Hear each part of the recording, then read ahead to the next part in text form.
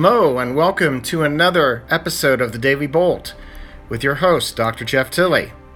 Today's topic: think you know the speed of sound? Think again. Sit back and relax and enjoy today's Daily Bolt. So, unfortunately, I have already put up in the Daily Bolt podcast group that I wasn't able to keep up with doing daily podcasts this week. Sometimes life gets in the way, and that is what has happened this past week. So I apologize for that, but we have a new episode tonight, and it's kind of an interesting one. It basically deals with a recent study that has been put out by a group based in Europe, specifically France, that has looked at the speed of sound. And that's kind of an interesting topic to pick up, given that I use a lightning bolt and the sound of thunder as kind of the trademarks of this particular podcast. And you've all heard the adages about counting how many seconds between the lightning bolt and the thunder to see how far away the lightning actually struck. Those adages still apply, but what most people know about sound is simply about that it travels through air, and that it travels through air at a specific speed. And as a matter of fact, air travels about 343 meters per second, which is about 343 meters, about 3 feet in a meter. That's about 1,000 feet per second. And that's where the old adage comes back, and you count the number of seconds between the lightning flash and the thunder, and that tells you how far away the lightning actually is in thousands of feet. And so that's been something that's known relatively a long period of time in terms of physics and atmospheric physics. There is a temperature dependence on the speed of sound. There is also a pressure dependence on the speed of sound. And ultimately, the key about how sound travels or propagates is the fact that it depends upon molecular motions to carry the sound wave itself. And it's those molecular motions and the interaction with them that allow for sound to travel at different speeds in different substances or media. Anyone who's been underwater does not hear sound the same way that they do when they are above water in the air. And most people think that sound actually travels slower in water because it's distorted, and it's actually not correct. Sound actually travels faster in water, and that's because the material is more tightly packed and it can actually travel more efficiently. And there have been many studies measuring the speed of sound in many materials, but there's never been what we would call a theoretical limit until now with this group based in France.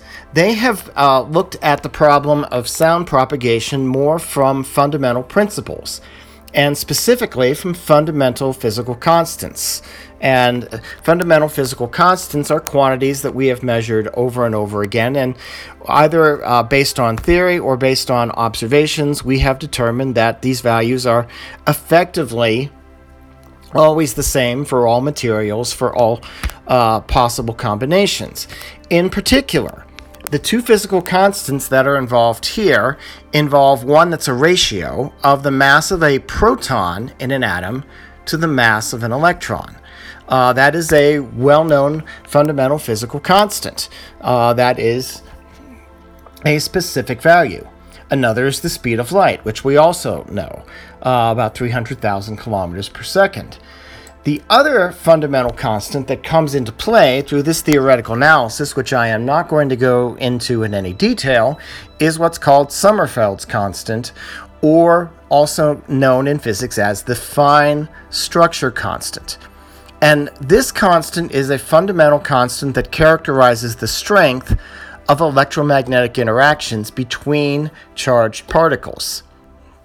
It's related to an elementary charge and the electromagnetic field that any material generates by the fact that it has electrons.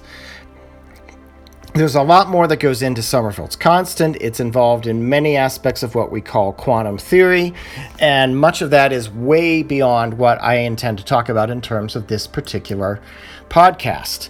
But what has happened by just doing an analysis from first principles from these constants and in how they behave is that they find that there is a theoretical upper limit to the speed of sound.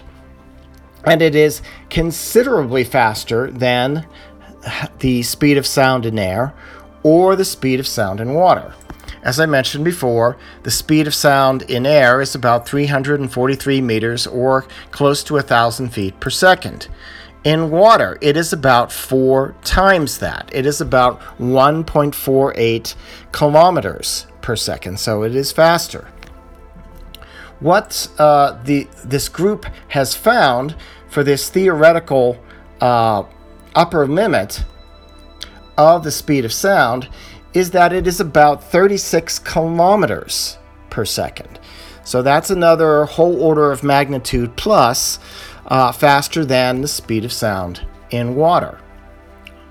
And so this is something that we have never measured a substance where the speed of sound is faster than this. Perhaps one exists. There are some scientists that have looked at this study and say that it is possible that hydrogen, which is normally a gas, that is put under enough pressure to turn into a solid metal, might have a speed of sound that goes faster than that. But no one's been ever able to convincingly create that solid metal form of hydrogen, at least not yet. So it will be some time before we know whether this 36 kilometer per second theoretical limit for the speed of sound is really the ultimate limit.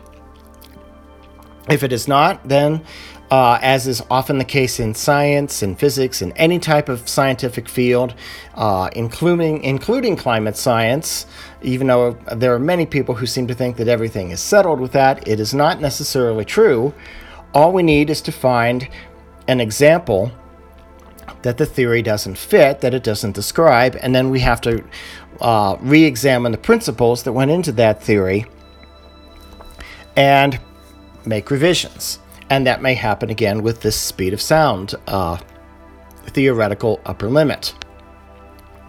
But for now, just know that if you think sound travels fast in air, it can go roughly about 100 times faster in some substance. That is extremely dense, that is extremely well structured, so that the sound waves can be carried at their maximum efficiency. That's just something to think about. But for now, that's this edition of the Daily Bolt. Hope you've enjoyed it. I hope you have a good night, good morning, good afternoon, and stay safe.